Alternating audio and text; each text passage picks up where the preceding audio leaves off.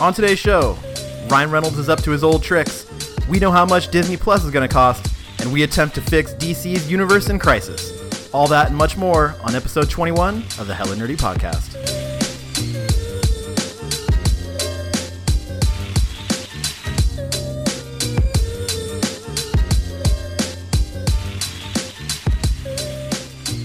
Well, hello and welcome to episode 21 of the Hella Nerdy Podcast. As predicted, we are actually back for another episode. And it's of legal drinking age here in the USA.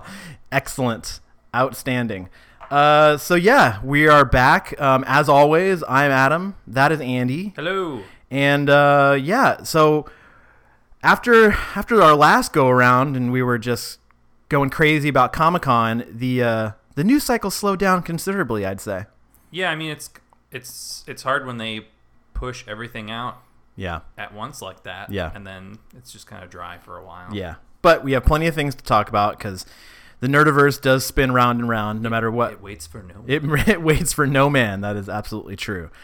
So as we do at the top of every show, let's talk a little bit about the beer of the week. Yes, please. This week, we are going back to a brewery we featured before on the show, Junkyard Brewing from Moorhead, Minnesota. And this time around, we are having the Coco Mondo, which is a coconut cream ale. Hell yeah. It's a cream ale with lactose, and it's conditioned on vanilla beans and toasted coconut, and holy God. Oh my God. It is good. I am crazy for this beer right now. I mean, we've each only had one sip, right? Now 2 sips. No, 1 sip. 1 sip. 1.5 sips. If you could smell this right now. 1.5 sips. It's like a coconut cream pie. It really is. It's so good. And usually I would want my coconut, as we have had before on the show, in a stout or in a porter, something dark like that. But in this cream ale, oh my God, with the lactose, so good. It really works. Mm-mm. Yeah, they absolutely knocked this one out of the park. It's so good. Yeah, this is it's refreshing. It's like got a cool label. Yeah. It's hard. Yeah. This is like dessert. Totally. It's really good. Yeah, it's really drinkable for something that you kind of wouldn't think would be that drinkable. Really excellent. Yeah, I mean, being a cream ale, that makes it a little bit lighter, on the lighter side. And it definitely looks that way. It's kind of hazy almost, but yeah. I think the lactose and the vanilla being in there. Yeah. Yeah, you get that punch of coconut right away. Yeah. I think around these parts, the current king of cream ales is the Castle Danger, but this one is right up there as far as cream ales are concerned. So I'm super happy with that. Don't forget Spotted Cow. Let's see if we can reach across this table without breaking anything. Oh. Cheers, sir. Cheers. All right. Well, let's get into this then. So we, as always, are going to start off with our pull list, just a selection of topics that we want to talk a little bit in depth about here. And first up is our old friend Ryan Reynolds. I can't tell if he's trying to mess with us, if he's being truthful about what he's saying, or putting out there into the world. You never know with that guy because he's hilarious and fantastic. It could be a little bit of everything. But I think it was maybe 2 weeks ago now. He put out a post on his Instagram account showing sort of a detective board, with you as you imagine, with like conspiracy theory with strings going from pictures and all this kind of stuff. And it's got so much stuff on it. It's got Taika Waititi's on there. His wife is on there. Tim Miller, director of the first Deadpool movie. Tim Miller's on there. So many things are on there. But not hidden within this thing, but on this particular post, he even references Phase 5. That's right. Which had people going pretty nuts that he was trying to tease Deadpool's inclusion in Phase 5. And as we know from Comic-Con, Marvel is well underway with Phase 5 things. Kevin Feige straight up came out and said that they're in production on Captain Marvel and Black Panther and Fantastic Four, you name it. And we know Blade is on the way and stuff like that. So people were going pretty crazy. You think it's going to happen in Phase 5 that we're going to see Deadpool? I hope so. I mean, if they manage to get it in that soon, I'd be thrilled. We covered Phase 4 last time, and so there wasn't really any preview of X-Men content coming. But, I mean, what a way to blow that door open, right? Like, just have Deadpool show up and be like, we're mutants and we're here to stay. Yeah. You know? It's crazy to think, after all those movies and shows we talked about last time for Phase 4, that in hindsight, years from now, you might look back on Phase 4 as like the boring phase because because it, you know, it's the filler. It's like the, I don't even know how to, I mean, through no fault filler. Yeah. Through no fault of its own, because I'm sure the movies and shows are going to be great, but it's the one after Endgame and the one that's the one that came after Endgame, right? Yeah. And the one preceding all of the X-Men, Fantastic Four, all that kind of stuff, all the Fox property stuff. It's just I think personally, I think this is Ryan Reynolds knowing something and I'm sure and not leaking it explicitly. He's saying things without saying anything. Yeah. Now, which is I think pretty brilliant. Yeah. He's just known for doing this kind of stuff, and so his conspiracy theory board is all about like who leaked, you know, Deadpool, and that's why it's got like, you know, the newspaper clip and the original like video shot of the CG trailer that they initially leaked before the project even started. Yeah, and so, you know, him being like, who did it? You know, like. It doesn't really matter who did it at this point. It's already been out there, but it's still kind of a funny little nod to that, and then having this kind of next phase of what's going to happen with Deadpool being another like leaked, you know. I love that he still hasn't said definitively who leaked it. I mean, or that he never will. Will. It's great. No. It's brilliant. So in the wake of this, there seems to have been this sort of mini explosion of Deadpool news. The first thing that came up was the director of Deadpool 2, David Leitch, came out and said that he didn't actually think Deadpool 3 needed to be rated R in order to work. Thoughts on that? I'm of the mindset that a solo Deadpool movie probably does need to be rated R. Yeah. But anytime he interacts with other characters in other movies, other team up movies, or is a side character in another film, right? I don't know that those movies have to be rated R. I think you can include him without making it rated R. Oh yeah, absolutely. I mean, I think they were maybe testing that out a little bit when they re-released Deadpool 2 in PG-13 format. But the other thing is that his quote is, I mean, when he's asked that question, he's talking about how Deadpool doesn't have to be rated R, but also how Disney doesn't have to only limit itself to PG-13. That's true. And so it's kind of like it doesn't have to be anything. It's going to be whatever it's going to be. Right. But I feel like with how big a deal it was for the fans with the initial movie, you know, when it was first coming out and people were like unsure if it was going to be R-rated or not, and then when they found out for definitively it's going to be R-rated, everybody freaked out. Yeah. Because they were like, this is going to be the movie we've wanted forever. This is exactly what Deadpool needs, because his character is adult content AF. Yeah. Like all the time. All the time. And so I think it's safe to say that he can show up in PG-13 movies. Yeah. I hope he does. But I think, as far as solo films go, he needs that hard R in order to really do what he does best. Yeah, I would tend to agree. With that. I think it would be really funny if he was in, say, an X-Men movie or something like that. Sure. And every time he tried to be R-rated, they edited it kind of. Like, he went to swear and it just, nothing came out. Tired of these monkey fighting snakes on this Monday to Friday plane. Yes, exactly. Like, just something like that had happened. And he'd just kind of be looking around confused like, what is going on here? I'm going to call it now. If there's ever a scene between Ryan Reynolds' Deadpool and Sam Jackson's Nick Fury, he's going to call out that edit at some point, because it's like one of the best I hope stupid so. online videos I hope ever. so much. That would be fantastic. That would be great. And then, again, in the wake of that particular quote, now, I don't know how coincidental this is, but it did seem like these things came out sort of one after another. Like, Ryan Reynolds did his little funny post, and then David Leitch had an interview in which he mentioned Deadpool. And then there was a report that Disney, behind the scenes, is very much weighing the possibility of an R-rated solo Deadpool movie and him being in other movies as a quote-unquote PG-13 character. My take on this is that, and I think it's everybody's take really, this is not an original take, is that Disney likes money. Yeah. Deadpool makes money. Yes, he does. And thus Deadpool will find his way into the MCU. Everybody wants to see it too. I think Kevin Feige included. Yeah, I think Kevin Feige more than anybody else, really.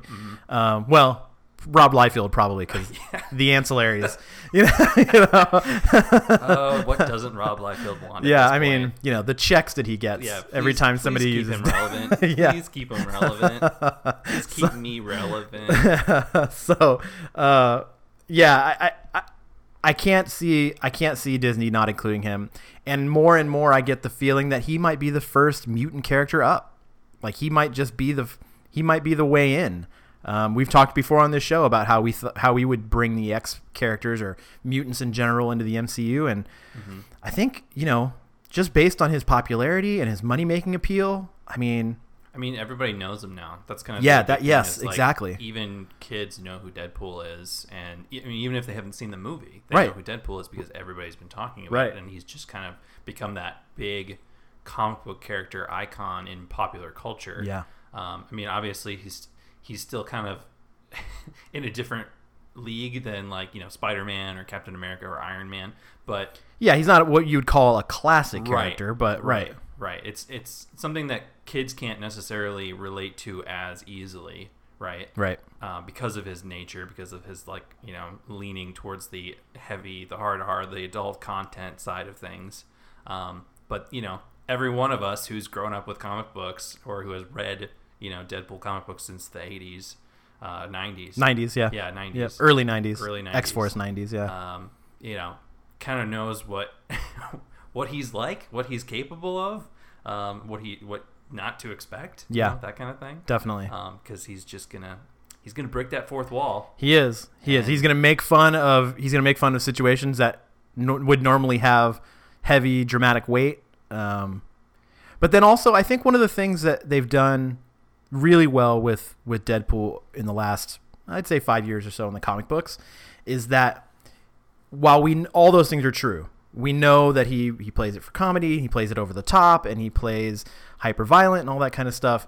They've done a really interesting job of weaving in these more serious elements in his stories. Yeah. Him having a daughter and things like that really have added, and they did this in the Deadpool movies too. Yep. Actually, they added just enough amount of weight to it to where you can handle the jokiness. Yeah. And accept that it's not just buffoonery the whole way. Right. It's very much like the Guardian stuff. Oh yeah, totally. It's like there are real stakes here. Yeah. But these characters are going to have to be funny. You feel for them. Right. And you're entertained by them, but you're also rooting for them. Yeah. I've always liked the take on Deadpool where he's really a tragic figure. Who uses the wit and uses the violence to kind of mask it, shadow it, that kind of thing. So speaking of Rob Liefeld, the creator of Deadpool, as a matter of fact, he had some fun ideas about including, or a fun idea about including Dwayne "The Rock" Johnson in a Deadpool movie. I think after maybe going to the premiere of Hobbs and Shaw, he tweeted this out. Interestingly, spoiler alert for those who haven't seen Hobbs and Shaw, Ryan Reynolds is in Hobbs and Shaw. Oh, he makes a cameo in Hobbs and Shaw. Yeah, nice. So that's pretty fun.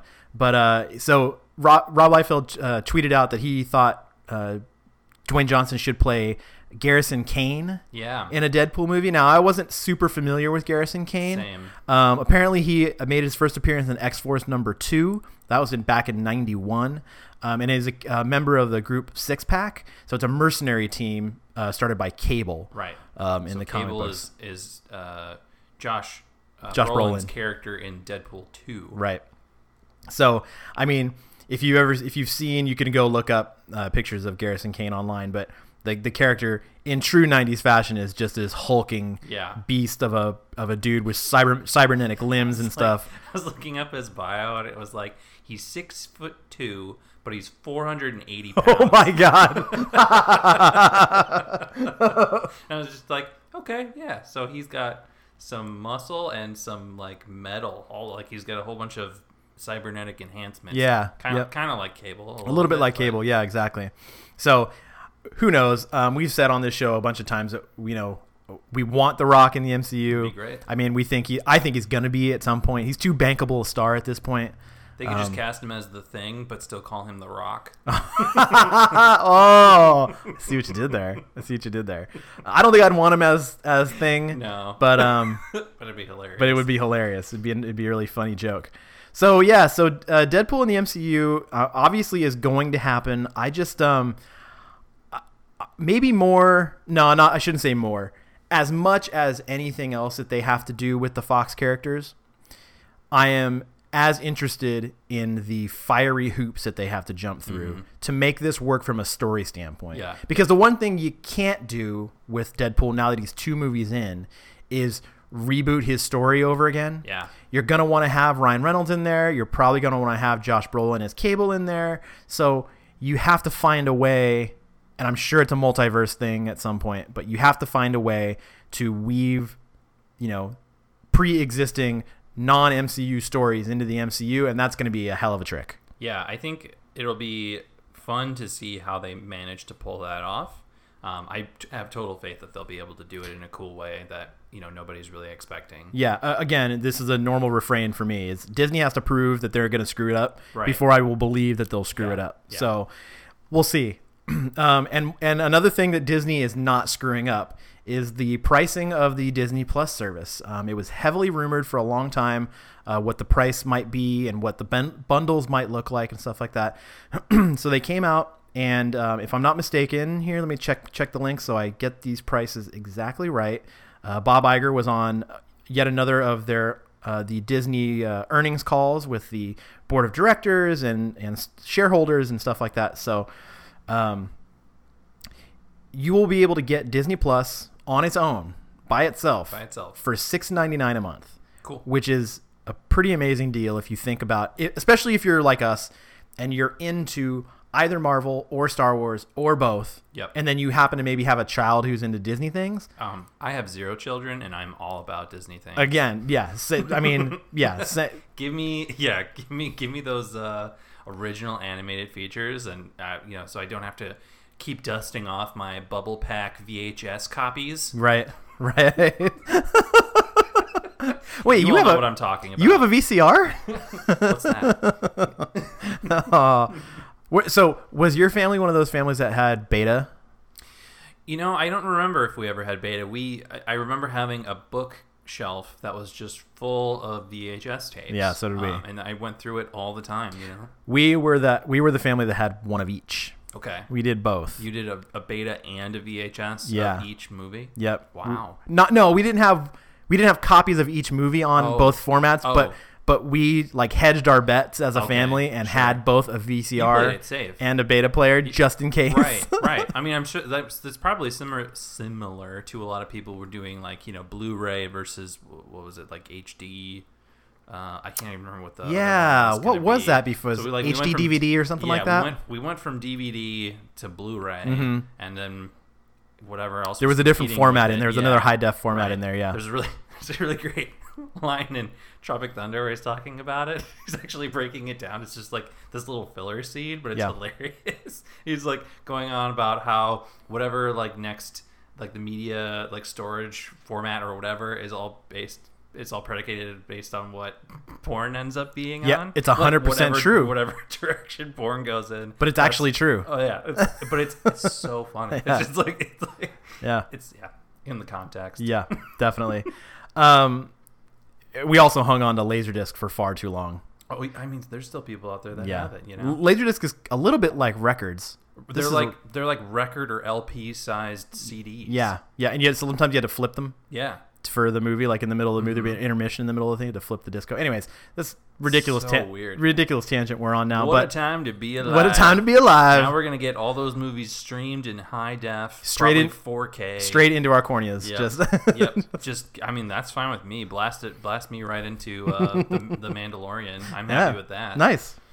So, along with that $6.99 a month for just Disney Plus, you could also opt for the bundle, and this is really where Disney is going to the Amazon model of things, which is just giving you so much for so little that you're almost forced to get it. And maybe possibly get rid of other things.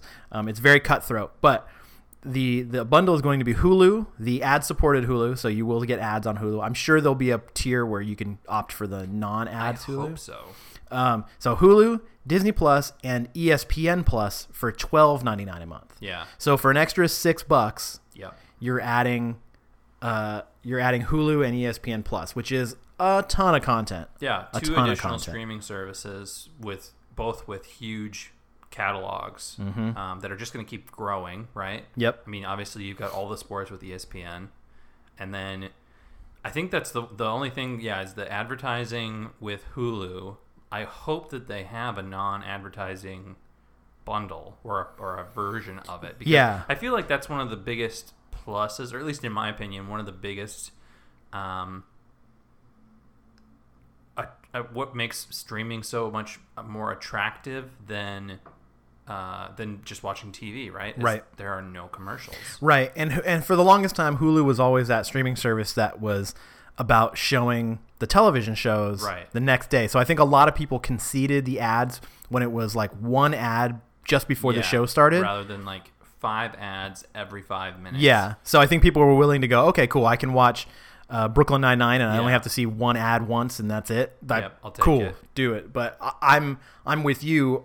I have the non-ad Hulu currently. Yep, same. It'll be interesting to see how that works when it all comes out. Whether or not, because I have that and ESPN Plus already. Yeah. If I'm going to be able to just roll it into one package for the lower price, That would be nice. They haven't said anything about like a kind of grandfathered. Yeah, system. they haven't talked about the mechanics of it yet. Yeah, but it'll be interesting. Even if at that price, even if I have to just unsubscribe from things and resubscribe for a bundle, that's okay. It's no skin off my back. Likely, I'll end up going strict just with the Disney Plus by itself. Yeah, for the $6.99. I think that's a pretty good deal. It is a really good deal. Yeah, I mean, for me, just because I'm a sports fan, that's where the ESPN thing, that ESPN thing, really takes it over the top for me. So, so yeah, we'll see. The other big bit of Disney news that came out of the quarterly earnings call that Bob Iger was on is that a lot of the Fox movies in the last quarter or so lost a lot of money. It's like $170 million. It lost, a lot of money. Quarter 3 was that was their deficit or something. Yeah, like Dark Phoenix was chief among those films that just tanked like you can't believe. And in the wake of that, Disney has decided to scrap a lot of the Fox projects that were in production. Yeah. Did you find a list of that anywhere? I was looking at the movies that they were going to continue with. Mm-hmm. So they've got what were there's like a few they named as for sure they're going to continue. Yeah, they called out Avatar, which is obvious, and the Planet of the Apes films, which I mean, I still haven't seen any of those, but I've heard they're good. I've heard they're really good. But it's kind of a thing that's been done a lot. Like, I don't know. Yeah. I don't know. I mean, I'm guessing a big part of it, I'm sure, is based on just like how much money they're making. Right. I haven't looked at the box office numbers for the Planet of the Apes movies, but they keep making them. Right. So I assume that they're doing well. Yeah, I mean, some of the other things, those movies did do well, considering the budgets and considering... They have to revive Charlton Heston at some point, right?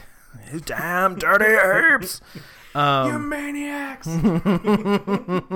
Well, shit, they did it with, with Tarkin, with Peter Cushing. So it could happen. I suppose. Oh god. The next one's gonna have a little baby Charlton Heston. Oh in it, Jesus! And he's gonna be. It's baby Charlie. But he still sounds like Charlton Heston. Yeah. I smoke camels. Yeah. So among the things that I think are probably in danger as far as Fox is concerned are things like Aliens, Maze Runner, properties like that. I would imagine. God, they gotta keep doing Aliens. Excuse me. I would imagine they'd still do Aliens at some point, but we need so many more Alien and Predator movies. Oh, do we? Excuse me. We don't have enough. We don't. There's only like 10 of each. Come on. God. I will say the last Aliens movie, Covenant, that I saw, that was pretty good. It was a pretty good movie, but that's pretty good compared to like the last 3 or 4 of the movies that they've made. You know, not counting the Alien versus Predator ones. everybody I think everyone who's like a really big Aliens fan is a fan of the original 3, or at least the first 2, and then after that it's kind of like whatever. But this last one was decent enough that I would throw it in that kind of upper echelon, the top 5 or whatever. Right. So I was just looking this up while you were talking, but I guess on the call, Bob Iger said that the superhero property is obviously going to Kevin Feige and Marvel Studios, which makes sense. And remakes of Home Alone, Night at the Museum, The Diary of a Wimpy Kid, and Cheaper by the Dozen were heading to Disney Plus. So, as TV shows? I guess as straight to streaming service movies. Oh. Which is interesting. It actually kind of makes sense because the budgets will be so low, and they'll be like Lifetime movies. Kind of, and the cost to distribute is not there since it's on your own streaming service. So you don't have to market it the same way. You don't have to pay theater owners. You know what I mean? I think they should just do all of those movies, but have them starring Deadpool. Oh my God. Home Alone with Wade Wilson. Oh my God. But it's like him in the X mansion, the Charles Xavier mansion, and it's just him by himself. Oh, Jesus. But they still managed to get like Joe Pesci to come back. Well, no, what you'd have to do is you'd have to find 2 of like the crappest Marvel villains. Oh, yeah. To like Stiltman. I always go to Stiltman. Stiltman. Default. Stiltman and like Toad or something. Oh yeah, Toad's a good one. You know, although there've been versions of Toad that have been all right, but yeah. Well, we all know what happens to a toad when it's struck by lightning. The same thing that happens to everything else. Thanks, Hallie. Yes, we appreciate you. So, anyways, one of the lone low spots of that particular movie, actually, the first X-Men movie. Oh yeah, yeah. I mean, everything else was great. Just that one line. Yeah, just that one line. At least she had an accent. It's true. Similar to Scarlet Witch, right? Yes. It's tapered off. Yeah. Gone. Halle Berry was like, "Nah, not anymore. I'm not having it. Sorry, guys." So, I think it will be interesting to see what Fox focuses on outside of Avatar and Planet of the Apes, I guess, is the things that they talked about. But, it makes sense. I think everyone knew that a lot of these things were going to get cut and that not everything was going to survive from the Fox slate. I'm not very heartbroken about it. Me either. I am shocked. And I will shocked that they said nothing about the New Mutants movie going down the toilet. Oh yeah, I mean, you'd think that would be something they would just be like, and by the way, yeah, there is no chance that thing is coming out, even on streaming. I think at this point, not at all. Nope. I think that movie. We're gonna have to wait to pirate it or like watch a really crappy edit on YouTube or something. I think that movie is gone. I can't imagine it coming out. I'm gonna skip a couple topics here on our rundown because it makes sense to go to this next. But there were some other streaming service things going on, some big news. The first is that NBC Universal is going to debut its own streaming service in April. Okay. I have no idea why. I mean, you've got The Office, you've got Parks and Rec, which are probably 2 of the largest streamed shows. The Office is, certainly. Yeah. Mm-hmm. And then you've got SNL, Saturday Night Live. Okay, that's a good call. I didn't think of that one. And then, I mean, like 30 Rock's on there. There's a bunch. They won't get Friends. Friends is going to the HBO Max thing. Right. Yep. Because it's technically a Warner Media production. Lost that one. And I suppose there are Universal movies. Isn't Mission Impossible a Universal film? Fast and Furious. I can't remember if it's that or if it's Paramount. Oh, it might be Paramount. But anyways, they might have some things, but this marketplace in the streaming service is so crowded. Yeah, I don't see why they wouldn't just like do a deal with Netflix or another deal with like, Disney.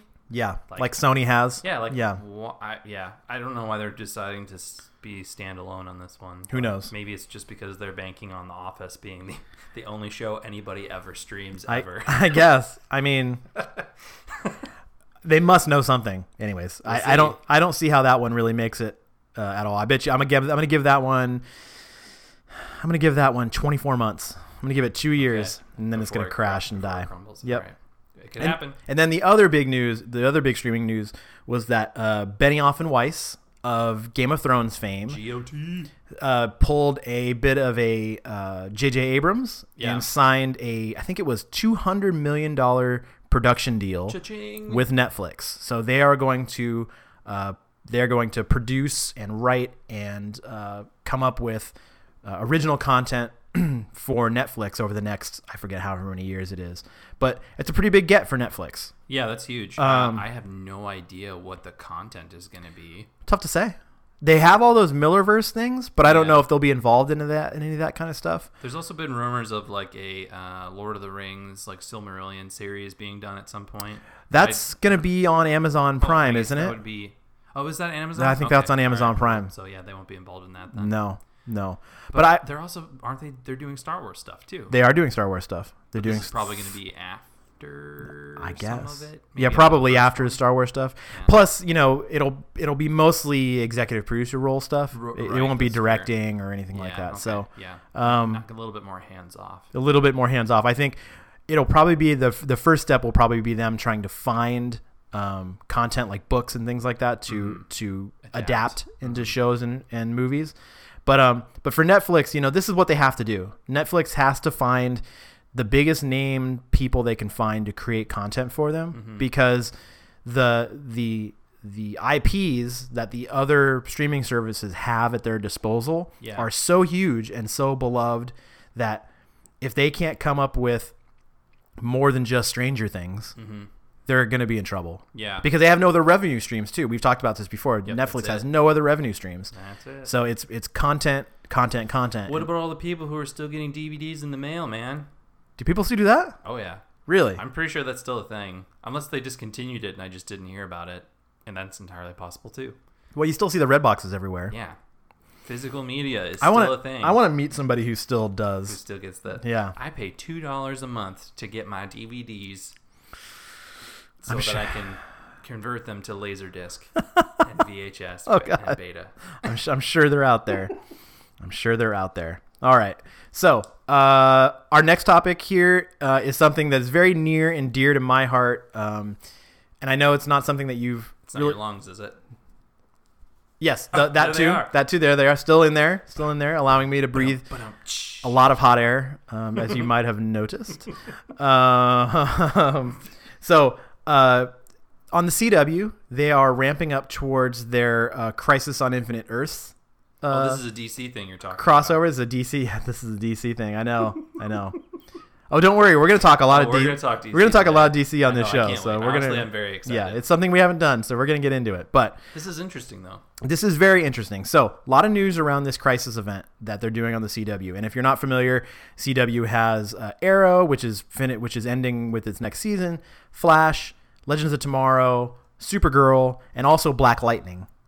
Which is sort of adjacent to the Arrowverse stuff that they've got. Is that on CW? It is on the CW, but it hasn't actually crossed over with any of the other shows yet. It's been a totally separate thing. By itself. Okay. Yeah, it's been totally by itself. So a bunch of news has come out about this, and they're doing.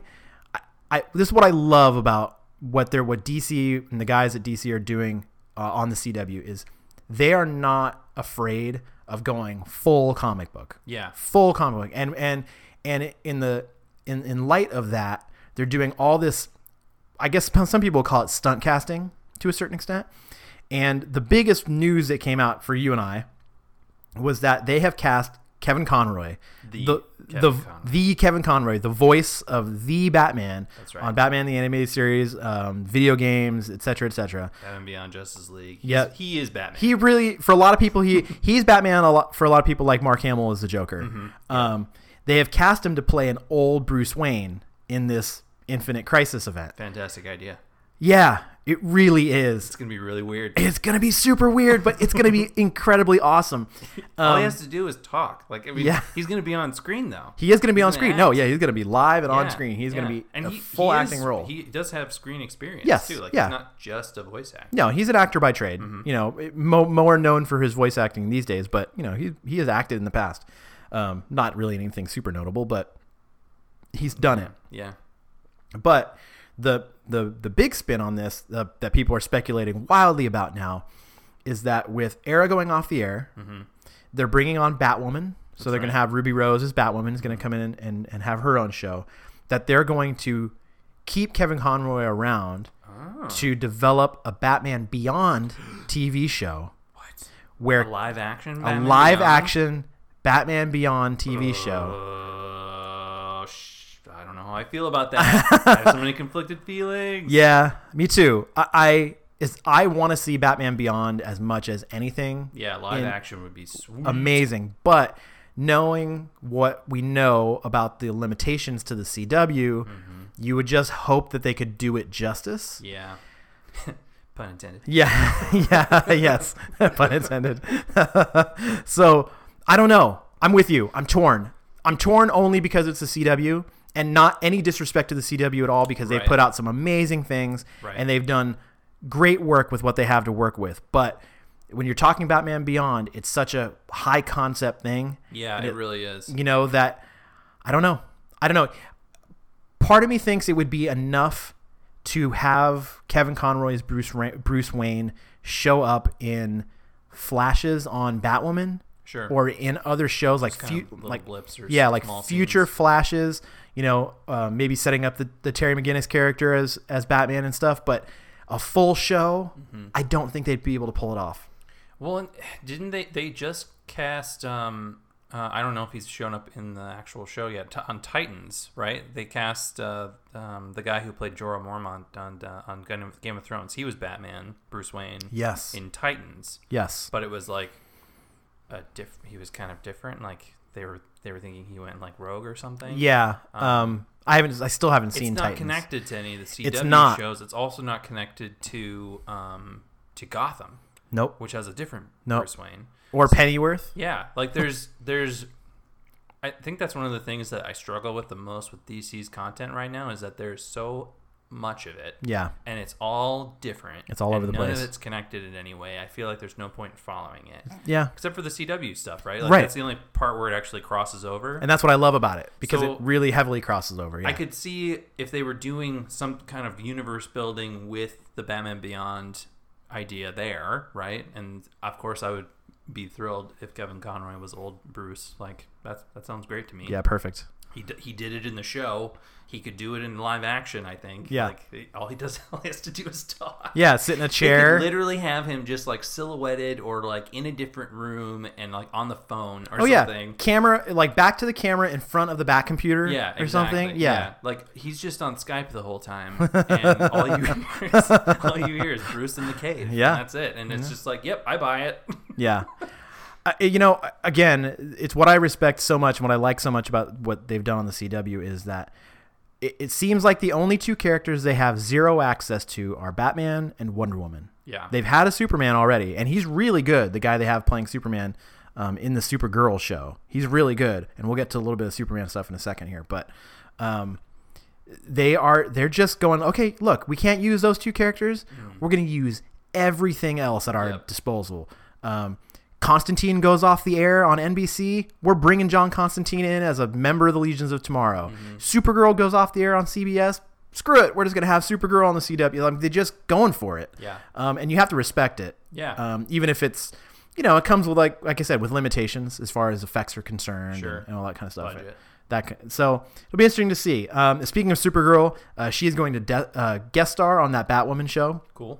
So I like that they're leaning into, since they can't do the Batman Superman thing, the world's finest. They're going to do the female world's finest, which I'm all about. So and they've done that in the comic books a bunch of times. Yes. Too. Oh, definitely. Yeah. Supergirl, Batwoman. Well, it's usually Supergirl, Batgirl, but Supergirl and Batwoman. Or Batwoman and Power Girl. Ah, yes. I guess. Yeah, they've done that. They've done that. Have they done Power Girl on the CW show? No, they've not. Okay. I think they're trying to figure out how to do the boob window.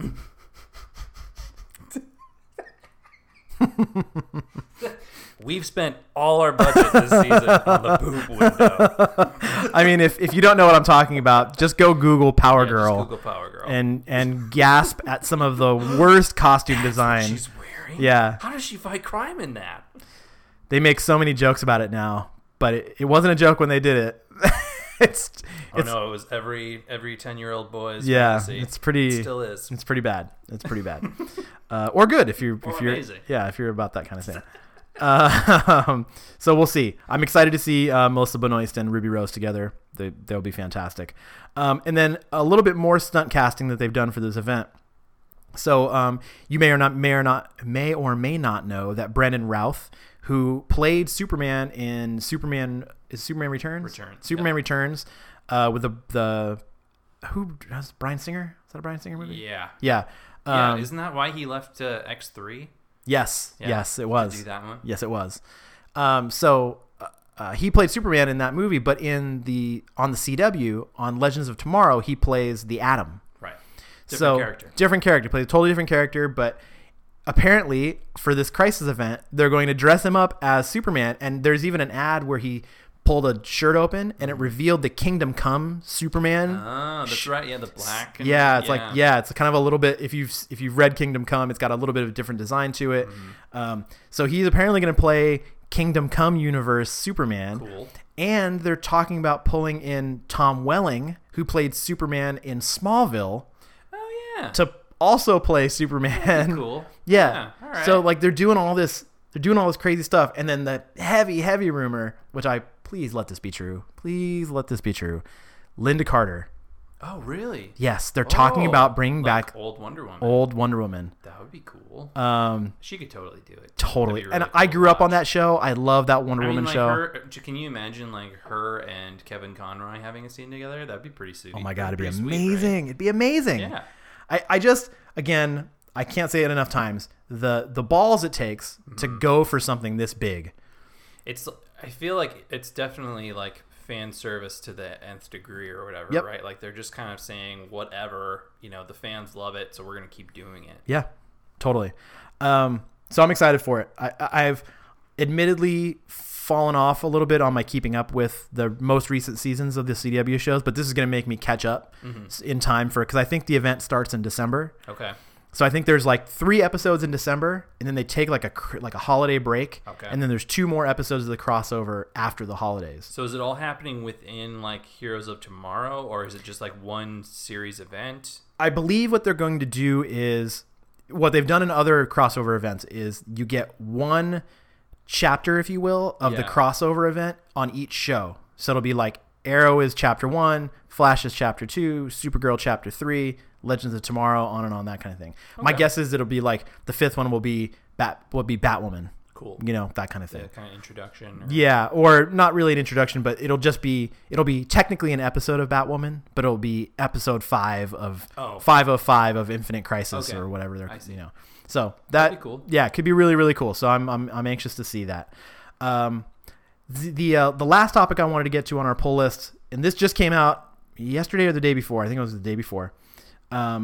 It was announced by Lord Miller. That's right. Who, if you're not familiar with Lord Miller, Lego Batman, they were producers on the Into the Spider-Verse movie. Into the Spider-Verse, Oscar-winning. Yeah. So Lord Miller, they're great, and they are heading up Sony's Spider-Verse, if you will. And they announced that there are multiple live-action Spider-Man shows in development at Sony. Yeah, a handful, which is crazy. This is another thing I have very mixed feelings about. Yeah. On the one hand, I'm super excited to see Spider Things. Yes. I'm always excited to see Spider Things. Spider Things. Yeah. It's whatever a spider thing does. Right. Entertains Adam. That's what it does. Yep. Exactly. So I'm really excited for that, especially if it means, a live-action Gwen Stacy thing, a live-action Spider-Gwen thing. Mm-hmm. That'd be pretty cool. A live-action Miles Morales thing would be amazing. All these things would be great. But if they're not going to be connected to the MCU, which it doesn't sound like these would be, I don't know how much I really want to see them. I know. It's not going to be Tom Holland, right? Right. It'd probably be more closely connected to like the Venom movie. Maybe. Yeah, but even that, they're talking about crossing that over. The Venom movie? Well, they're talking about, at some point, remember we talked about this, they're talking about having Tom Holland. It hasn't been confirmed, though. No, but they are definitely, I think, going to have Tom Holland in a Venom movie or Tom Hardy in a Spider-Man movie. So, I don't know. I'm not sure how to feel about this. Yeah, it's... Part of me wants to be super hyped about it because, like you said, it's more Spider Things. It's more Spider-Man content, and I love Spider-Man content, especially good Spider-Man content. Yes. But then there's been a lot of really bad Spider-Man content in the past too. Like, I think there's just always a period of time where people get Spider-Man fever, and right now, Kind of like Batman. yeah, we've got a big case of Spider-Man fever because we've got Tom Holland in the MCU, which is going great, and it just needs to keep on going. But then we've also got the Spider-Verse, which introduced this whole new feel for what Spider-Man could be. Yes. Including, Miles Morales being a main character, and then it was also this like kind of groundbreaking animation, right? So there's a lot of different elements there. It's not just that it's spider stuff, right? Like there's a lot of different variables there. So I hope what this means is that they're going to be doing more like groundbreaking or maybe different things that we haven't seen before, rather than just like we're going to make a show and we're going to put Spider in front of it, and then people will watch it because it's Spider-Man related. Yeah. Because I could see Sony doing that, and I'd be real quickly disappointed in them for it. Yeah, that'd be very disappointing. You're right. I would be way more excited about this news if they had come out and said, we're going to heavily expand on the Into the Spider-Verse animated thing and do a whole bunch of animated shows. That would be great. That'd be amazing. Spider-Ham? Give me Spider-Ham. Because that can live, animated things can live. John Mulaney he's got the time. Yo, yes, 100%. He wants to do it. Yeah, he's nothing but time. I just washed my hands. That's why they're wet. What a great movie. But that would be way more exciting to me because animated things can live outside of, live action continuity. But this feels like it's going to get confusing to people, and then the question becomes, what if a couple of these things really take off?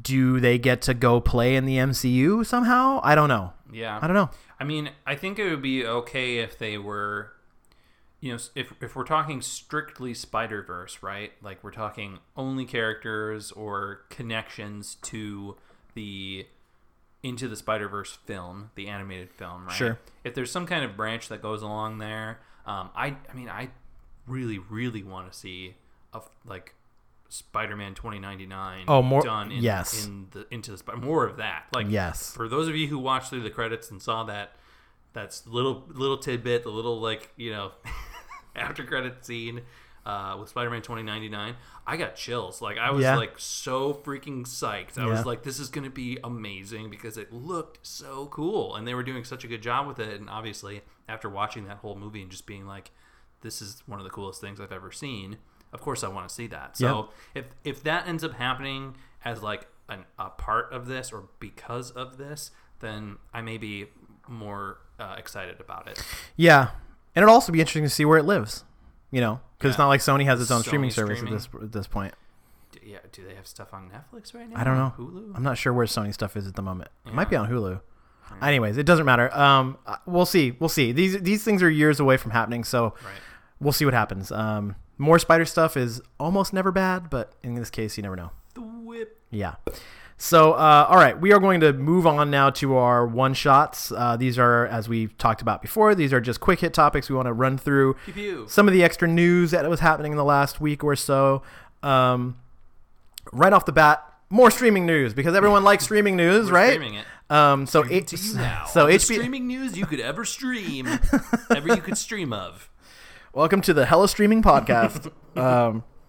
The future is now. So the recently announced HBO Max service landed a pretty big fish as far as content is concerned, and they got the exclusive rights to Doctor Who, which will make people very happy. Many Whovians very happy. All the Whovians. Now, this is not classic Who. It's the more recent. Not the was it 60s? Yeah, 60s, 70s Who. So more modern Who. Your David Tennants, your Matt Smiths. I remember when Netflix first put them on there, it was like, I don't remember which season it is. Like, there's only one season that has Christopher Eccleston as the Doctor. Yep. But that's where they started off, and then it was Tennant and then Matt. So I think it does start with that Eccleston series, and then continues Probably on. The same thing, the same formula. Yep. That's cool. So that's a big get for them for content. And that show's still going. That show is still going. So they've got their first female Doctor. That's right. And I don't know her name, so I apologize. Feel free to yell at me if you want to. Her name is the Doctor. That's right. She's the Doctor. Which is Whovian are you? I know. As far as other streaming stuff is concerned, it looks like ABC is making a Hitchhiker's Guide to the Galaxy show for Hulu, which could be cool. Cool. Make sure to bring your towel. Yes, definitely bring your towel. That's how are they going to make it into a show? I don't know. I've never read the book. I've only ever seen the movie. Me too. Same. I'd be curious to see if anybody out there who's read the book has a really good idea about how it could be made into a show. Please let us know. But I'm curious. Yeah, I'm curious as well. But that was fairly notable to me. Another very notable thing, and I want to talk about this because it's really funny to me the way, and we talked about it in context with the Fantastic Four recently, but it's really funny to me how these fan casting rumors have taken on this crazy life of their own when it comes to certain actors. Oh yeah. And one in particular has been fan casted, if you will, as Wolverine, and that is Taron Egerton of Kingsman fame, and he was just in the Elton John film. That's right. Yeah. Rocket Man. He's been in a lot of things. You know him if you've seen any of those things. You know him, but he's been cast as he hasn't been cast as Wolverine, but the fans really want him as Wolverine, and he does look the part. I have to say, he does definitely look the part. And he started off when these things came out. It was kind of like, oh, I wouldn't say bashful about it, but he's kind of like, well, that'd be pretty neat. You know, I don't know if that's really in their plans or whatever, that kind of thing. But then he came out afterwards and basically said, yeah, I would really like to be in the MCU. So, you know, he's a fan of the movies. He's a fan of the movies. It's one of those things where they're doing such huge business now. Yeah. And it used to be a thing. It used to be a thing with superhero movies, and I think of the Keaton Batman movies especially, where the feeling was if you were going to be in a superhero movie, you were going to be tied down for a really long time. You weren't going to be able to go do other projects. And if it bombed, it was going to torpedo your career to a certain extent. It was going to really be bad for you career-wise. I think people, especially after like Val Kilmer and George Clooney, and now again, that didn't torpedo their careers necessarily, sure. But it definitely took a little shine off of those particular actors to be in bad movies. Like really big bad movies. But these days, these Marvel movies are so universally loved that I think it's flipped 180 degrees now. I think most actors in Hollywood now look at that and go, oh, this is a great way for me to step up, you know. Of course I want to be in that. Go from a B+ list type player to an A+ type list player. I want to be Tom Holland. Yeah, totally. Yeah. Oh, totally. Yeah. So anyways, it's a fun piece of fan casting, you know, like we've talked about with John Krasinski and Emily Blunt on the Mr. Fantastic and it has to happen. Yeah, I know. We'll see. We'll see. I think Edgerton would be fun to see in that role. Whether or not that actually happens, we'll see. I'm not as attached to that idea as I am like Krasinski and Emily Blunt. Sure. But I think more so because we've already seen Wolverine. A lot of Wolverine. A lot. And it's still kind of fresh. Yeah. So having like somebody else in that role right now would be it's just very different than having, I mean, it's not like we haven't seen Fantastic Four before, but it's way different. It just doesn't feel the same way to me. But it goes back to the Deadpool thing, right? Aside from Deadpool now, who's the most known character of the mutants? It's obviously Wolverine, right? So he's the most bankable character. And, you know, going with the theme of Disney liking. Beak. Yeah. No, it is not Beak. Oh, man. Going with the theme of Disney liking money, you know, it would be easy to see them trying to bring in a Wolverine as soon as they possibly can. And he is directly connected to Deadpool. He is. Oh, definitely direct. Weapon X and Canada. Yep. Exactly. Of interesting piece of directorial news. Speaking of, we go back to the Spider-Verse thing. Speaking of Venom, so Venom 2 is going to be directed by Andy Serkis. Gollum. Yep. From the Lord of the Rings movies. Also in all of the Planet of the Apes movies. Planet of the Apes. He was Ulysses Claw in Black Panther and Age of Ultron. That's right. He's like mocap master. He is mocap master. He actually directed the Jungle Book, the Mowgli. That's right. The Netflix version. The Netflix version, right? That's the Mowgli. Not the Jon Favreau directed Disney quote unquote live action. Right. I think it was just called Mowgli, wasn't it? The Netflix one was just called Mowgli, I believe. Right. Yeah. So he has some directing under his belt. So it'll be really really cool to see. Again, like you said, he's known for these effects movies, and so I'm sure he knows how to work with that. I think it'll be interesting. I mean, I guess Mowgli's the only one that I've actually seen. I kind of forgot that he directed it. Yeah. But part of it, I think that always kind of draws me in with Andy Serkis is like, I mean, he's a very good actor. Like, very. He thinks about all these little details that most people wouldn't, because you're trying to convey a lot of this stuff through computer graphics, right? Right. So, there's something to be said about like the darkness of Mowgli and like how not Disney it is. But at the same time, it's like something I could see being put into, like an MCU movie or Venom in this case. Yeah. And being interesting. Yeah. Fun to watch, maybe. Fun to watch. Another thing that is or has been fun to watch are the Indiana Jones movies. Which ones? 3 of them at least. I mean, look, 3 out of 4 ain't bad. Hey, it's not bad. No. If you were playing baseball, better than Star Wars odds. 3 out of 4 is 3 out of 4 is great.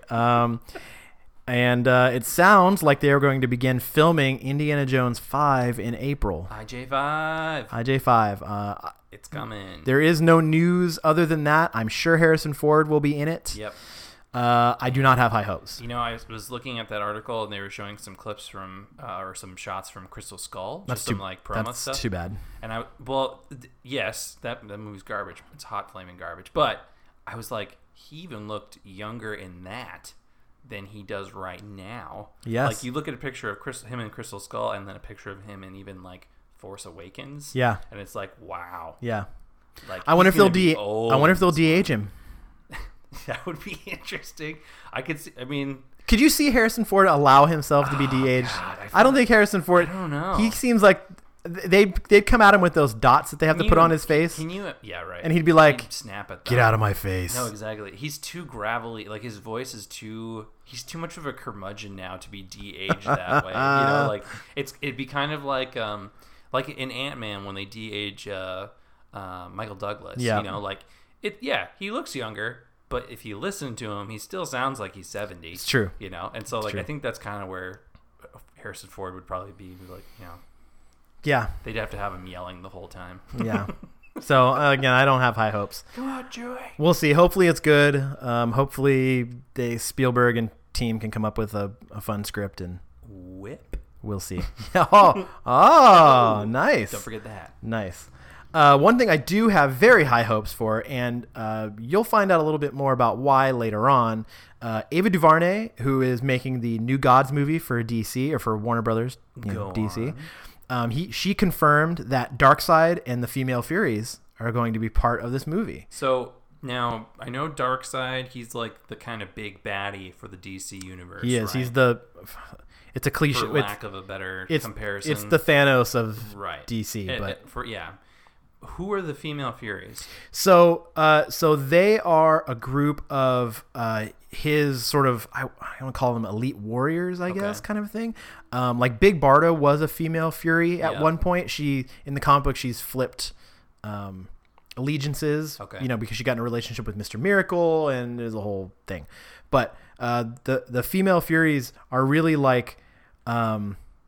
Are like Thanos' Black Order, to a certain extent. It's this group of his kind of right hand. Yeah, the 4 horsewomen of the apocalypse kind of thing. That sort of feel to it. Where I don't know each of the characters. Are bad guys. They are bad guys. Yes. Okay. I don't know each of the characters that well, but as a group, I know like is it Mom or what's her name? Mother Goodness, I think. Yeah, I remember her primarily from Justice League and Superman the Animated Series. Yes, exactly. That's like the only reason I know much about Darkseid in the first place. Yep. So she's in that group. Okay. I guess she would function as Pestilence or something like that. I don't know. I don't know. It's hard to, Who would we cast as the horsewoman for this role? So, but it's cool. This is the kind of thing that I like to hear about a movie like New Gods, that they're going to lean into the wackiness of it. Okay. Ava DuVernay the whole way has talked about keeping it very Jack Kirby, and making sure, and she's got a very distinct visual style. Cool. Ava DuVernay does. So, if you've seen A Wrinkle in Time, not that many people did. it is visually impressive. Visually, like, very eye-catching, very like, whoa, what was that? Yeah. Like, how did they manage that?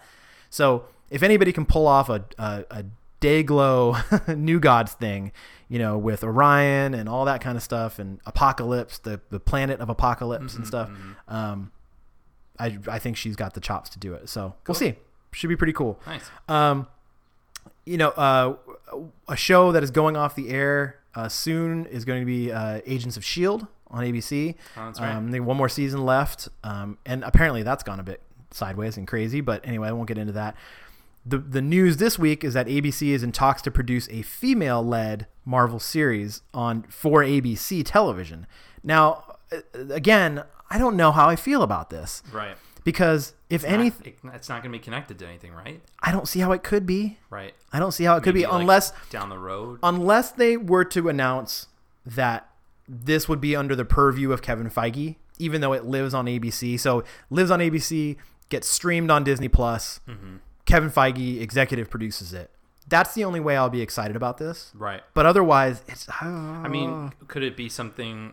I know we're going to talk about it in a little bit, but like Cloak and Dagger, The Runaways, there's connection there, but not directly to the MCU. Yeah. So maybe that would be another potential in? I don't know. I want to believe that anything being made by Disney... I want to believe that anything being made by Disney, and ABC belongs to Disney. That's right. Will have, I should say, any Marvel things made will have connection to the larger Marvel universe now. Even if it's just a little bit, like, say, one step up from what the Netflix shows were and Agents of S.H.I.E.L.D. was connected to the MCU, because those were technically connected. That's right, in various ways. They referenced events and things like that, so it had connection. But, you know, say you do a thing like She-Hulk shows up in this. What if it's a She-Hulk show? If it's a She-Hulk show, I will flip the F out. What? We talked about it, I think, once. If they did like a procedural, like a lawyer show. Oh God.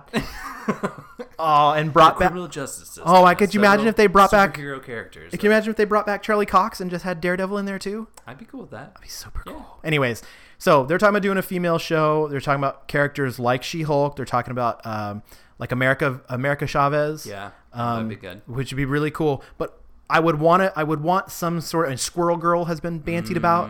I want some assurance that one or multiples of these characters could find their way into either a Disney Plus streaming show or a movie at some point. Yeah. I wouldn't want a thing that is so far off the map. It's kind of a tangent, but it's just something that has kind of occurred to me, is that we're almost in that mindset of like the content that we're watching, these different stories, these different characters, they have to be connected. We are. In order to fit that larger universe, that kind of like, I don't know, that comic book larger universe, right? Yeah. Like, that's kind of how it's mostly been. So what it is for me is, like most people, I've only got a finite amount of time to consume entertainment. I have to be given a compelling reason to consume that entertainment. And if it's something that is not a part of this, especially the Marvel stuff, but the DC stuff too. But if it's something that's not a part of that, I find myself, even if I end up watching it, questioning whether or not I want to watch it. If it's connected to the MCU stuff, I'm going to watch it. Yeah. You know, like there's just no ifs, ands, or buts about it. I'm going to watch it. That's something you've signed on. Something I've signed on for. Kind of similar with like Star Wars then yes, too, you know? Like yes, same thing. Part of that larger story. Yep, exactly. And maybe that's a shortcoming of my own. Maybe that's just it's a short-sighted thing. But at the same time, it's like, how much time can I invest in something that really has doesn't have the kind of payoff I would like for it to have? Which is why I've gravitated away from Agents of S.H.I.E.L.D. Yeah. Why I still haven't watched the last seasons of Luke Cage and Iron Fist. Same. You know, because we did watch Punisher, but it just, you know, it wasn't compelling enough for me to watch it. Yeah, I get that. I think that's an honest statement too. I mean, like the amount of time that one is investing, even if like just straight binge watching a show, streaming a show, there's something to be said about kind of wanting that, I guess, larger story, or that kind of investment in a larger story. The only thing that comes to mind is Legion, and that's primarily because it is a X-Men show that isn't directly connected to X-Men or anything else. It's kind of like its own universe. Right. That being said, I'm not saying that I wouldn't be thrilled that somehow it made its way into the MCU or something like that. Yeah. But knowing that's very unlikely to happen, I still think it's a great story. Yeah. And that's, I don't know, I just think it's one of those things that's like, we're almost like spoiled because of the MCU. Well, we're not almost spoiled. We're definitely spoiled. spoiled. We're definitely spoiled. Yeah. Like the MCU kind of did for the Marvel movies what like Star Wars has been doing like since Star Wars happened. Yeah. Like it's been building on that world, that larger universe story, that bigger story. There's just more facets and things to learn, and different people that are going to have different stories of their own and connect to other stories. And yeah, it's just an investment. It's just it's how do you get people invested in an IP? And Marvel's done it better than everybody at this point with the MCU. So we'll see how that goes. Another bit of MCU news to talk about real quick here. Gemma Chan, who played Minerva, that's right, in Captain Marvel, is in talks to join the cast of the Eternals. Right. Which is interesting to me. She's not going to be playing Minerva. She's not. Well, she was blown up, so she's not being She's not going to play Minerva. We think she was blown up. Yeah, we didn't actually see her get blown up. That's true. We don't see people get blown up. That's true. Her ship was blown up. Yeah, her ship was blown up. Anyways, that's interesting. I think this is just them going, oh crap, we didn't use Gemma Chan as much as we should have. Yeah, that could be. She's really great, and we probably shouldn't. But that's also not the first time they've like moved an actor from one role to another. No, but they've been. It would be the first time in the MCU. In the MCU, right? Like Mahershala Ali obviously played Cottonmouth. That's right. In Luke Cage, and now he's going to be Blade. Yep. What was the other one? Oh no, doesn't matter. I think there's a few of them. There were a couple of them. But they're mostly like TV shows. Yeah, like one was on Agents of S.H.I.E.L.D. or something. Yeah, that kind of thing. So anyways, so that's interesting news. And you referenced this before, but it was confirmed that Cloak and Dagger, which are on Freeform, which I actually didn't know this, but Freeform is owned by Disney too. Huh. Disney Are we owned by Disney? Disney owns. Aren't we all owned by Disney? I mean, yeah, pretty much. I have property of Disney stitched onto my underwear. Bow so to yeah, the mouse. exactly. Yeah. Oh boy, you're all my slaves. So, oh god, it's gonna haunt my dreams. So Cloak and Dagger are officially going to cross over with the Runaways in season 3 of Runaways. Cool. Very cool. Again, if you're familiar with those characters at all from the books, you know that Cloak and Dagger has a lot to do with the Runaways. So it'll be super, super fun to see those characters get together and do a thing. And the last couple things I wanted to touch on here are all video game related things. I'm not sure why video games end up at the end of the one-shots all the time. But anyways. There's comic book stuff to be talked about. I guess. So WB Games Montreal, who made the what was it? Batman. Well, they did Arkham Origins. Arkham Origins. Thank you. I couldn't think of the title. They also did the expansion for Arkham Knight, which was the Batgirl expansion or whatever, I think. Right. Yeah. They did the Batgirl expansion for that. So they did Arkham Origins, and they are working on a new DC game. That's right. Any games you would like to see? A lot of people are like, it's very likely they could be doing another Batman game, which could be cool. I actually really enjoyed Arkham Origins. It wasn't like I didn't feel more fulfilled because of it. Like not like I felt with like Arkham City, but or even Arkham Asylum. But they obviously know what they're doing, so that makes me excited. Yeah. I would be thrilled to see something that isn't Batman though. Yeah, I think it's going to be I think that's going to be the Bat Family game. Yeah. Batgirl, Robin. Team up. Yeah. Kind of multiplayer. Nightwing. That'd be fun. That'd be pretty fun. So we'll see.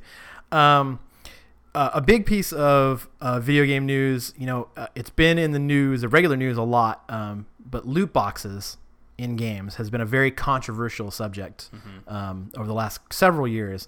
And all the big video game companies, Microsoft, Sony, Nintendo, and a lot of the game studios have all agreed to disclose the odds of getting a particular object in a loot box. So what? This is not to be confused with Loot Crate. No, Loot Crate, totally different thing. We are not sponsored by Loot Crate. We are not sponsored by Loot Crate. We'd be fine with having a sponsorship from Loot Crate. That'd be fine. I've had a couple of them, like mostly okay. Nothing to write home about, but just throwing it out there. Throwing it out there. So this is a big deal because there's been a lot of controversy around mainly kids just blowing gobs of cash to try to get items in video games via loot boxes, and this idea that that the odds are really just, it's kind of like Vegas things where they're just the companies, the studios are gaming the system to bring in more actual cash, but not ever give out any of these items, or do it once every several months or whatever. Yeah. So now again, these are virtual items. Virtual items in games. Real. No, they are items. Not. They are not. They but are virtual. But in the world we live in now, where things like Fortnite or whatever are so huge. I mean, that kid won. Did you see that? That kid won $3 million in that Fortnite tournament that took place recently. Wow. They did the finals at Arthur Ashe Stadium, where they hold the U.S. Open tennis tournament in New York in Flushing Meadows. He won $3 million. It's more money than Tiger Woods got for winning the Masters. So, Fortnite tournaments have become the new Masters. Video game tournaments in general, whether it's League of Legends or Fortnite or you name it, whatever the big fighting tournaments and stuff like that, all Madden and all that kind of stuff. Yeah. Those things are huge money being thrown around. Major investment. It's big time. Really big time. So good that the companies are going to have to disclose these odds, so that people know what they're getting themselves into if they choose to spend their real money on these virtual items. That's fair. Yep. And then the last thing I wanted to talk about is Rockstar Games, makers of the Grand Theft Auto series, they had a very big couple of quarters, I believe, or maybe last quarter or whatever, thanks to the online Grand Theft Auto game that they put out, and in a move from there, they're making their entire QA staff full-time employees.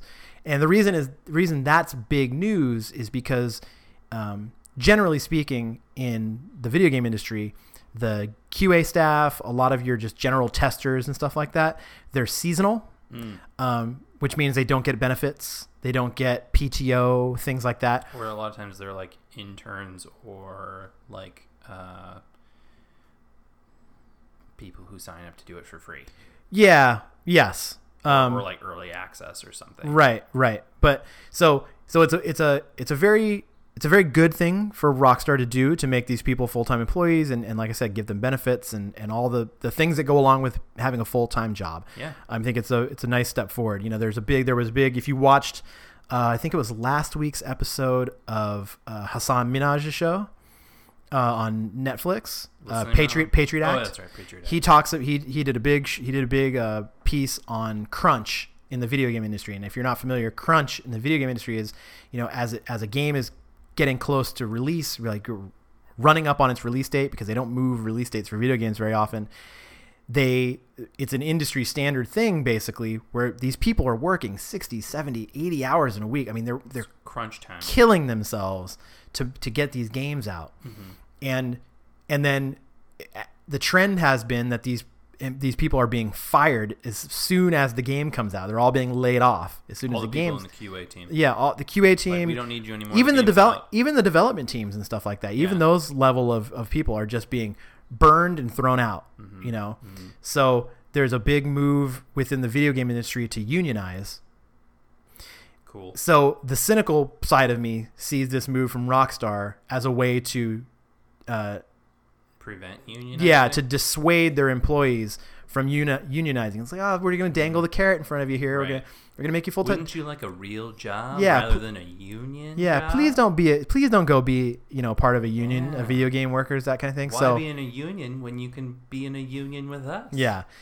So it'll be interesting. This is a very interesting thing to watch, and it's an interesting thing for a lot of reasons. Labor issues, obviously, but then like I was saying about the Fortnite tournament and all those kind of things. This is a huge industry money wise. It's crazy how big it is. It's absolutely nuts. I mean, it's you made a joke about the Tropic Thunder thing in the porn industry. Mm-hmm. I mean, porn and video games is kind of it's like these two things that like I really don't want to say they go hand in hand. They don't go hand in hand, but at the same time, you know where those hands have been. Oh, ew! I get it all myself.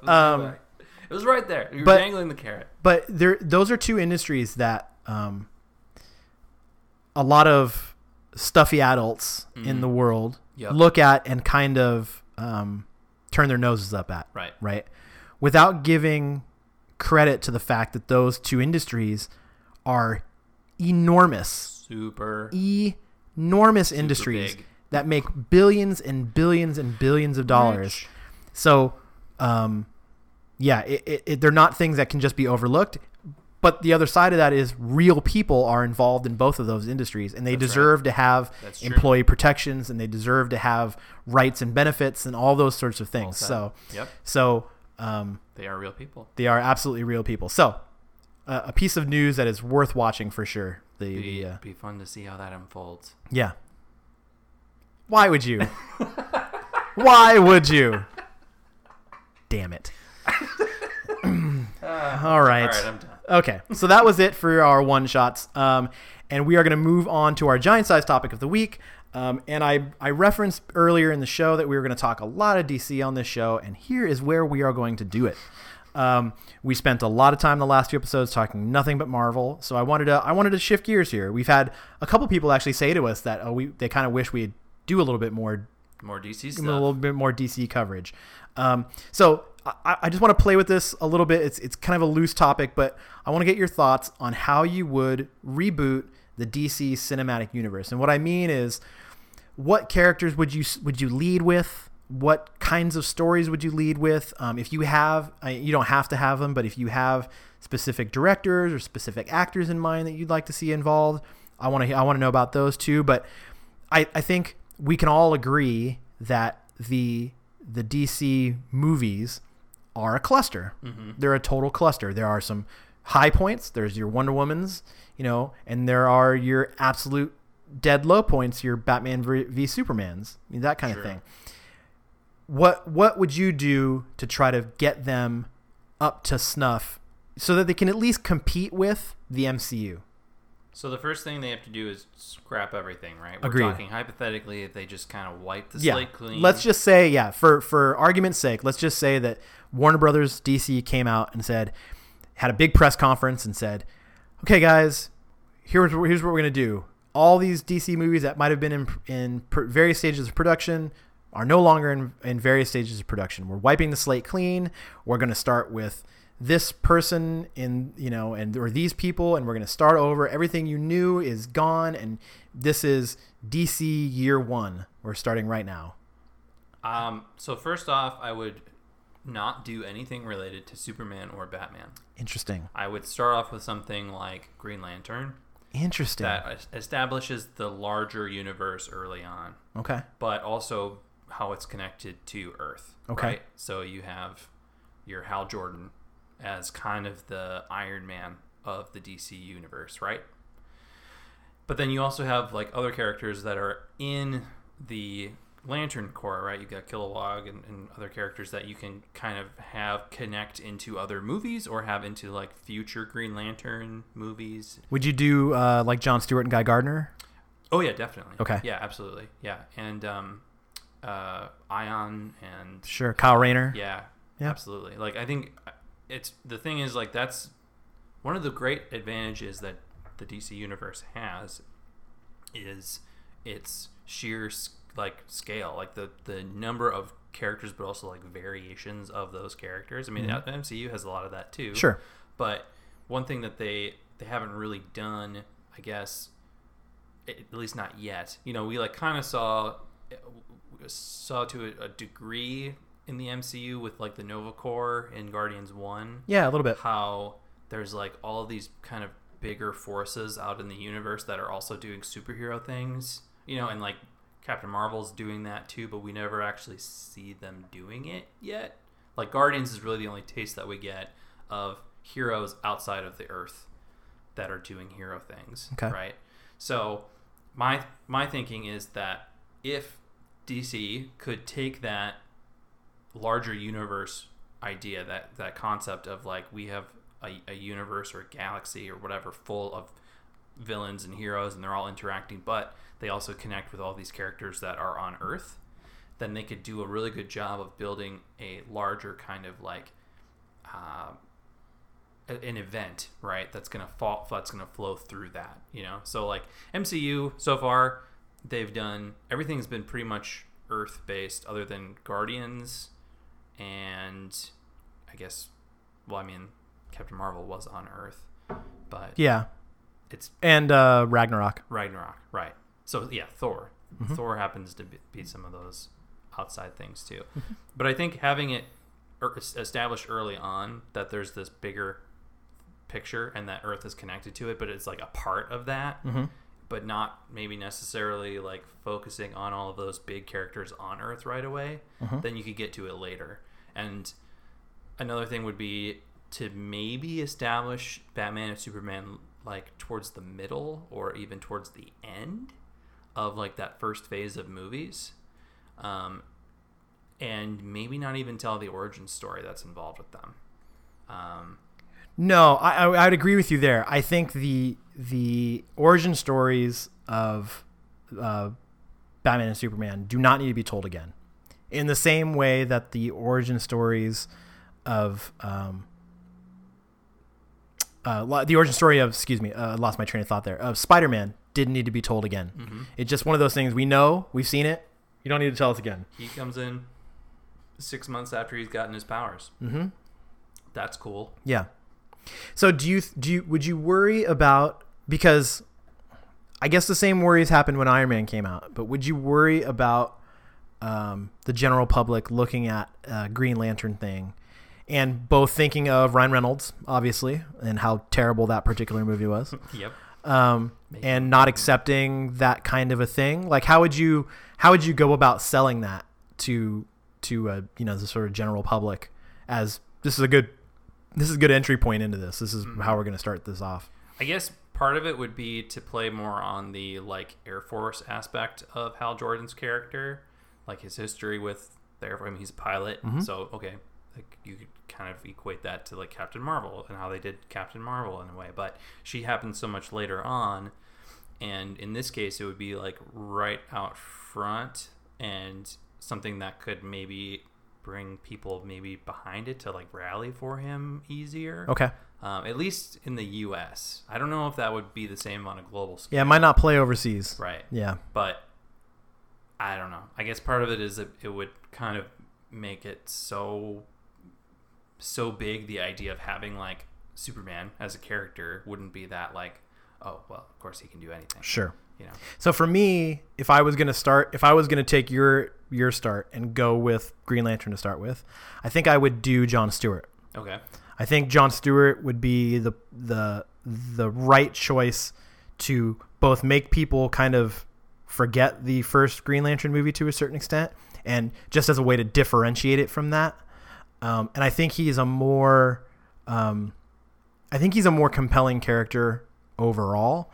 Plus, there's that large group of people who grew up with Jon Stewart as their only Green Lantern. The kids who were around who watched the Justice League Unlimited shows and stuff. Oh, sure. They didn't have a Hal Jordan in those shows. Right. It was right. it was just Jon Stewart. So, yeah, I like the idea. I especially like the idea of going sort of universe building first. You sort of establish this larger cosmic thing so that the rest of your stories can kind of be brought down to earth to a certain extent. So I do kind of like that. I do like that. Any thoughts on actors or actresses who would play Hal Jordan or Jon Stewart? I was looking through Screen Rant has a whole bunch of Okay. fan castings or whatever, and Idris Elba as Of course. Jon Stewart would be pretty cool. Yeah. I would say Michael B. Jordan. Oh sure, like a young Green Lantern. Yeah. I think that'd be Jon really Stewart, I think it'd be really, Jon really Stewart cool. would be cool. Yeah. Okay. Interesting. Okay. So I'm going to admittedly cheat a little bit here. Just a little bit. What? Not a lot, but just a little bit. That's like a villain move. I had to, yes, it's very Lex Luthor of me.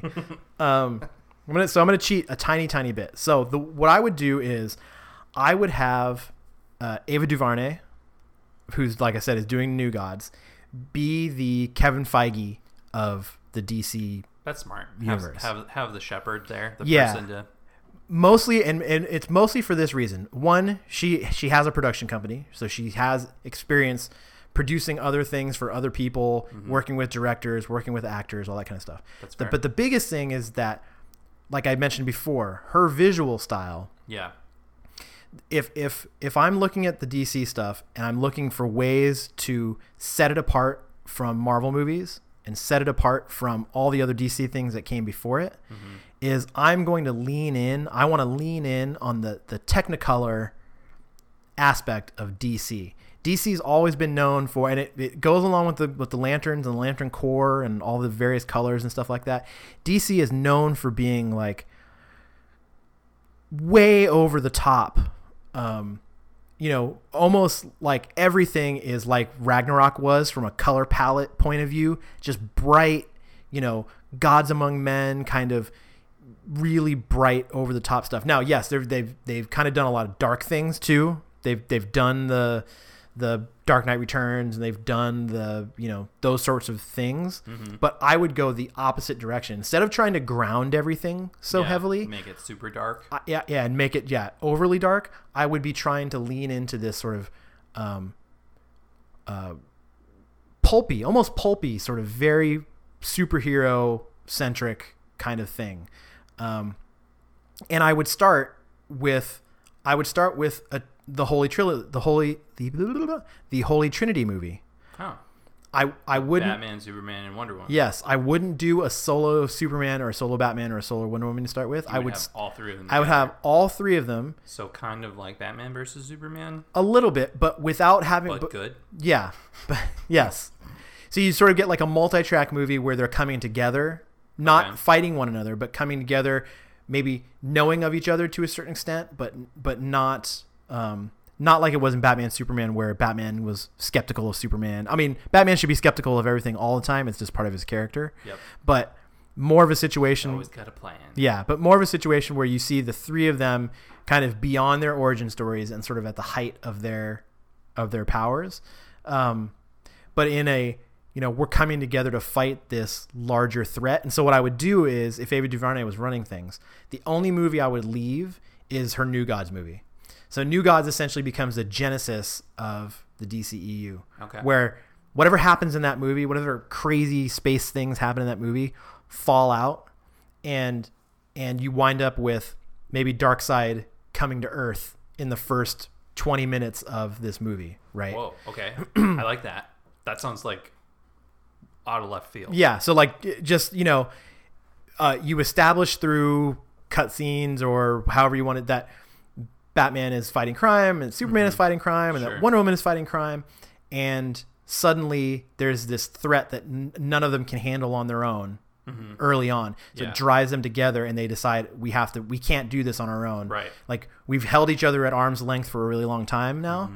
We need to be. That's interesting. We need to be united on this. I like that idea. It's definitely like an Avengers in reverse, but like Justice League. It is, and the only reason I would want to do it that way is for some of the reasons you talked about. Is we've had enough solo Superman, solo Batman things, especially solo Batman things. God. We've had so many of them that to try to sell the general public on a solo film of one of those characters right now. We've had enough non-solo Batman things. It's true. That's how much Batman things we have. It's true. And don't get me wrong, I'm excited for the Robert Pattinson thing. I'm excited for the Batman. So far, I'm still pumped. Yeah. Yeah. So I think there's still a market for that. People would still be excited to see it. Oh yeah. But if this is just me starting this universe, this is how I would kick this thing off. And I would have it be, I think we talked about this before. I'd have it be Matt Bomer. Yeah.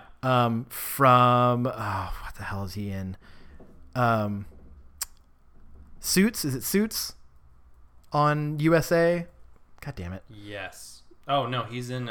Is he in Suits? He's that, and he's also in Blue Collar. Blue Collar. That's what I was thinking of. So Matt Bomer as Superman. Oh. I would actually keep Robert Pattinson as Batman. Okay. In my mind, maybe Matt Reeves' movie gets scrapped. I don't know.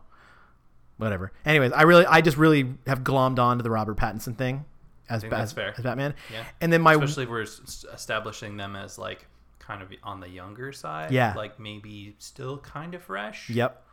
So my Wonder Woman would be Elodie Young, who played Elektra in the Netflix Daredevil series. Oh, yeah.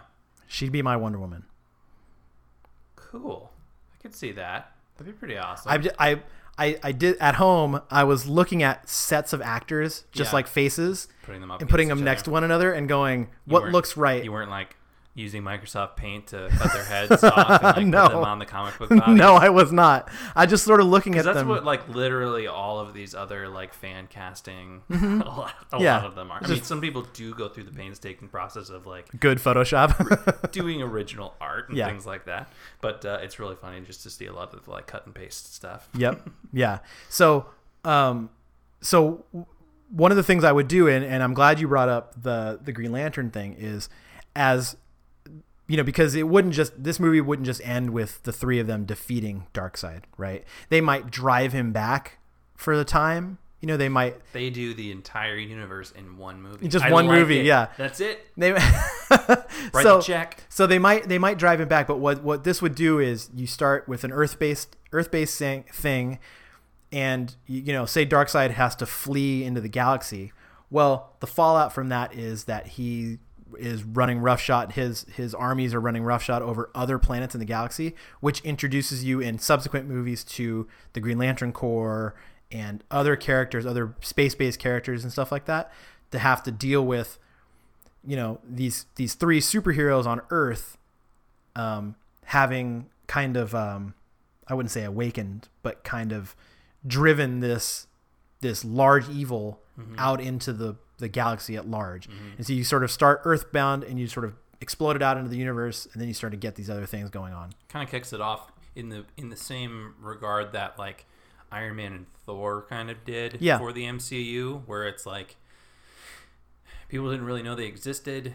Then these kind of big events happen with each of them, and then it was kind of like, oh yeah, people have been talking, and then suddenly the attack on New York, right? And then it's the Avengers, you know, time to shine, basically. But exactly. Yeah, I could see that. I like that idea of working kind of almost backwards, but at the same time, like it's that idea of establishing like the larger universe that they have early on, and then you can just kind of like throw in any of the characters that you really want in between. I also really like the idea, and I'm still like pretty excited for this movie, but the like the Black Adam and Hawkman connection. Yeah. Super cool. The stuff as it plays out through like historical events, right? Or different eras in history. Yeah. I think that's another thing that they could play with. But also in a lot of ways, I think that they need to kind of grab onto the like timelessness of the DC universe. Yeah. You know, one of the things that people always like praise like Batman the Animated Series for and Superman at the same time is like it's really it's its own time period. Like it isn't set in one specific era. Right. You know, it's like they always say like Batman you know, has a supercomputer and you know, high tech everything, but Bruce Wayne drives a Bentley. Yeah. You know, like a 1930s Bentley. Yep. You know, and there's like all these different things that go along with that visually, and I think you kind of get it in the Tim Burton movies a little bit. Yes. Oh, definitely. Yeah. Definitely. Just, I mean, the sense that Gotham is like really embracing, you know, these kind of old like 1930s, like pre-World War II era stuff. Yeah. Culture. But at the same time, it's got all this other stuff going on underground, and there's, you know, high tech whatever everywhere. Where do you get all those wonderful toys? Yeah, exactly. Yeah. Yeah. Yeah, they could just, do CG young Jack Nicholson over whoever ends up playing Joker next. Yeah. They just have Joaquin Phoenix walk in, but he does all the mocap, and Jack Nicholson's face is superimposed over his. Yep.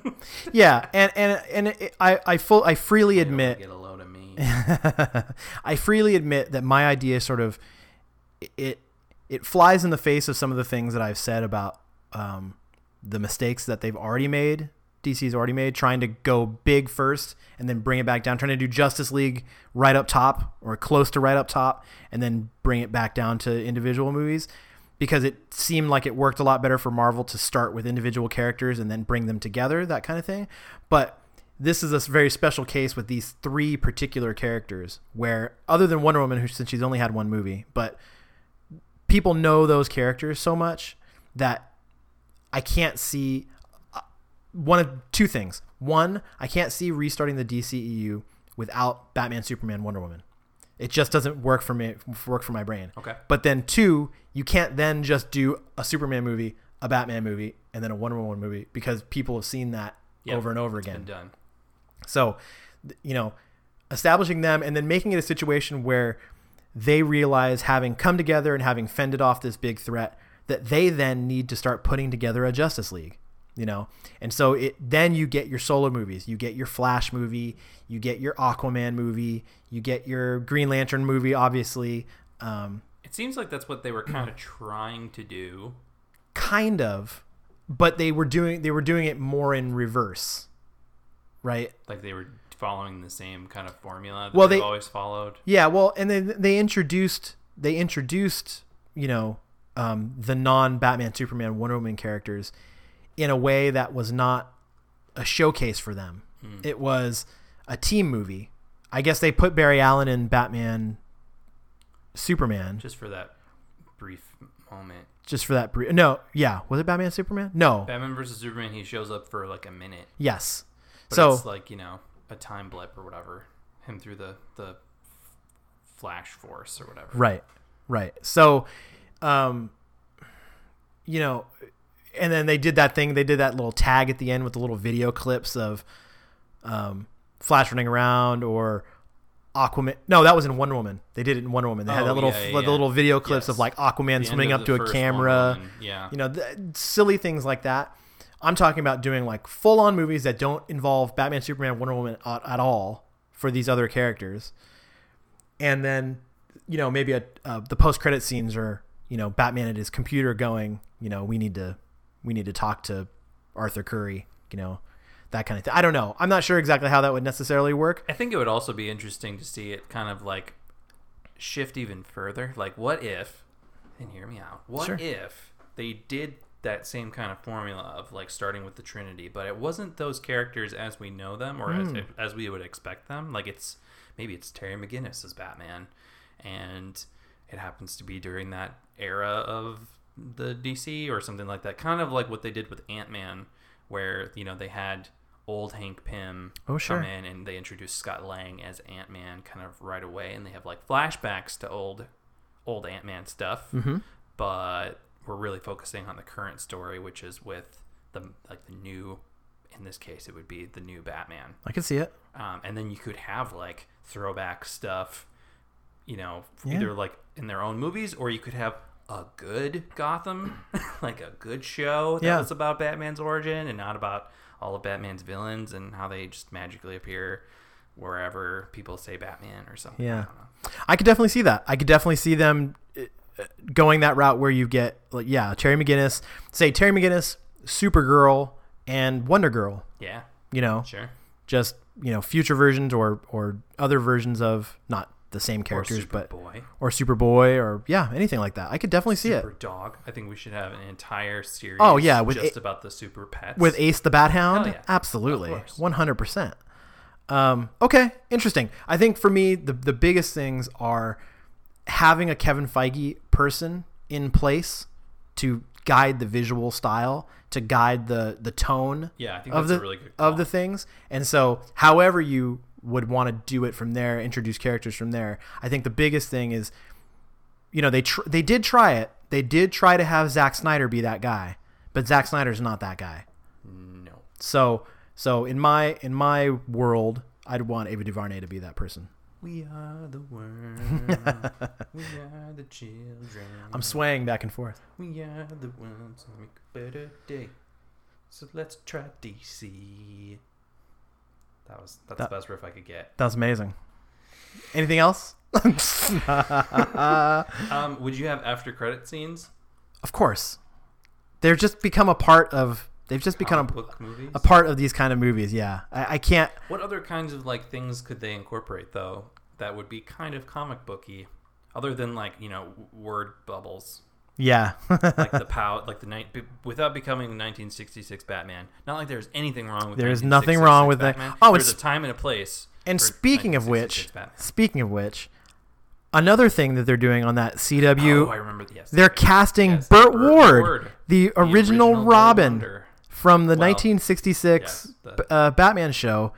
I don't know if he's going to play Robin or not. They haven't talked about who. I guess they haven't mentioned. Yeah, they haven't mentioned what he's going to do. He's but going to be in it, though. Burt Ward is going to be on that show. Pretty awesome. It's pretty cool. I mean, I'm sure they would have gotten him and Adam West to like show up. Yeah, if they had the ability, but they could do a CG version of Adam West. Oh no, I'm sure that estate probably wouldn't allow it. But no, probably not. They're not Disney powerful. No. So, anyways, what other things would you incorporate from like a? I don't know. I mean, I wouldn't. It'd be really funny to have a narrator guy. Meanwhile, at the Hall of Justice. Meanwhile, at the Legion of Doom. Yeah. That would just really be maybe a little bit too much, probably. That'd be pretty good. I could like that. Yeah. I mean, having a narration of any kind is really like they haven't really done that. No. So I mean, Jessica Jones kind of did it a little bit, but it didn't really feel like it fit anywhere because it was so random. Yeah. But I didn't mind it, but yeah. There's I could see like parts of that being kind of interesting. I don't know. I guess I don't know where else they would be able to put that in. Yeah, I don't know. I mean, the without making it sound too much like Sandlot or Wonder Years. Right, right, exactly. Those were the best years of my life. Batman. What? Huh? Is that you, Bruce? Yeah, the post-credit thing just works so well because if you read comic books at all, one of the things that I always look forward to in comic books is you read through a story, you get to the next to last page, you turn the page, and that very last page is setting up the next either part of that story or the next storyline. It's like concluded. It's like, oh, our heroes were triumphant and everything worked out great, or so we thought. Yeah, and the next page is a splash panel of a hand coming out of a grave or something. You know what I mean? Tesseract. Like exactly. So it really, really. So Marvel ingeniously brought that into the comic book, made it a part of comic book movie trope, and I think you do it. I mean, DC. All comics lends itself to it, but DC especially lends itself to that kind of thing. So it'd be pretty cool. I could see them keeping that tradition alive for sure. Yeah, definitely. All right. Well, that was a good discussion. Yeah. I think there are ways to do this DC thing that don't suck. Now we don't have to talk about DC ever again, right? Ever again. This is it. That was it. I hope everyone enjoyed it because we're never That's speaking of it again. No, we'll talk about it again soon. But probably the next episode. Yeah, it's very likely the next episode. Yeah, I mean, who knows? Anything could happen between now and then. More news coming out. Yeah. So, all right. Well, that has been episode 21 of the Hell and Nerdy podcast. I thought we did very well. Yeah. We had a killer. We had a killer beer. Yes. Oh my god, I would happily drink like 10 more of those. They were so good. So if you get a chance, get out there. If you're a beer drinker, if you like coconut, yeah, just give this Junkyard beer a try. It's so good. Find it, definitely, really, really good. Right. So I have been Adam. That has been Andy. We are going to have some pizza. Yes. And and until next time, stay hell and nerdy.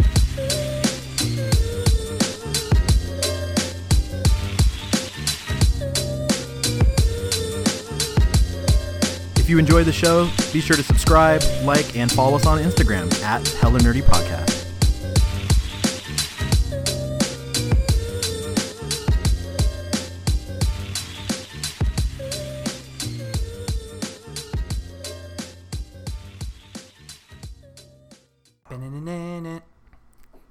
I can't help it. You get the T-shirt.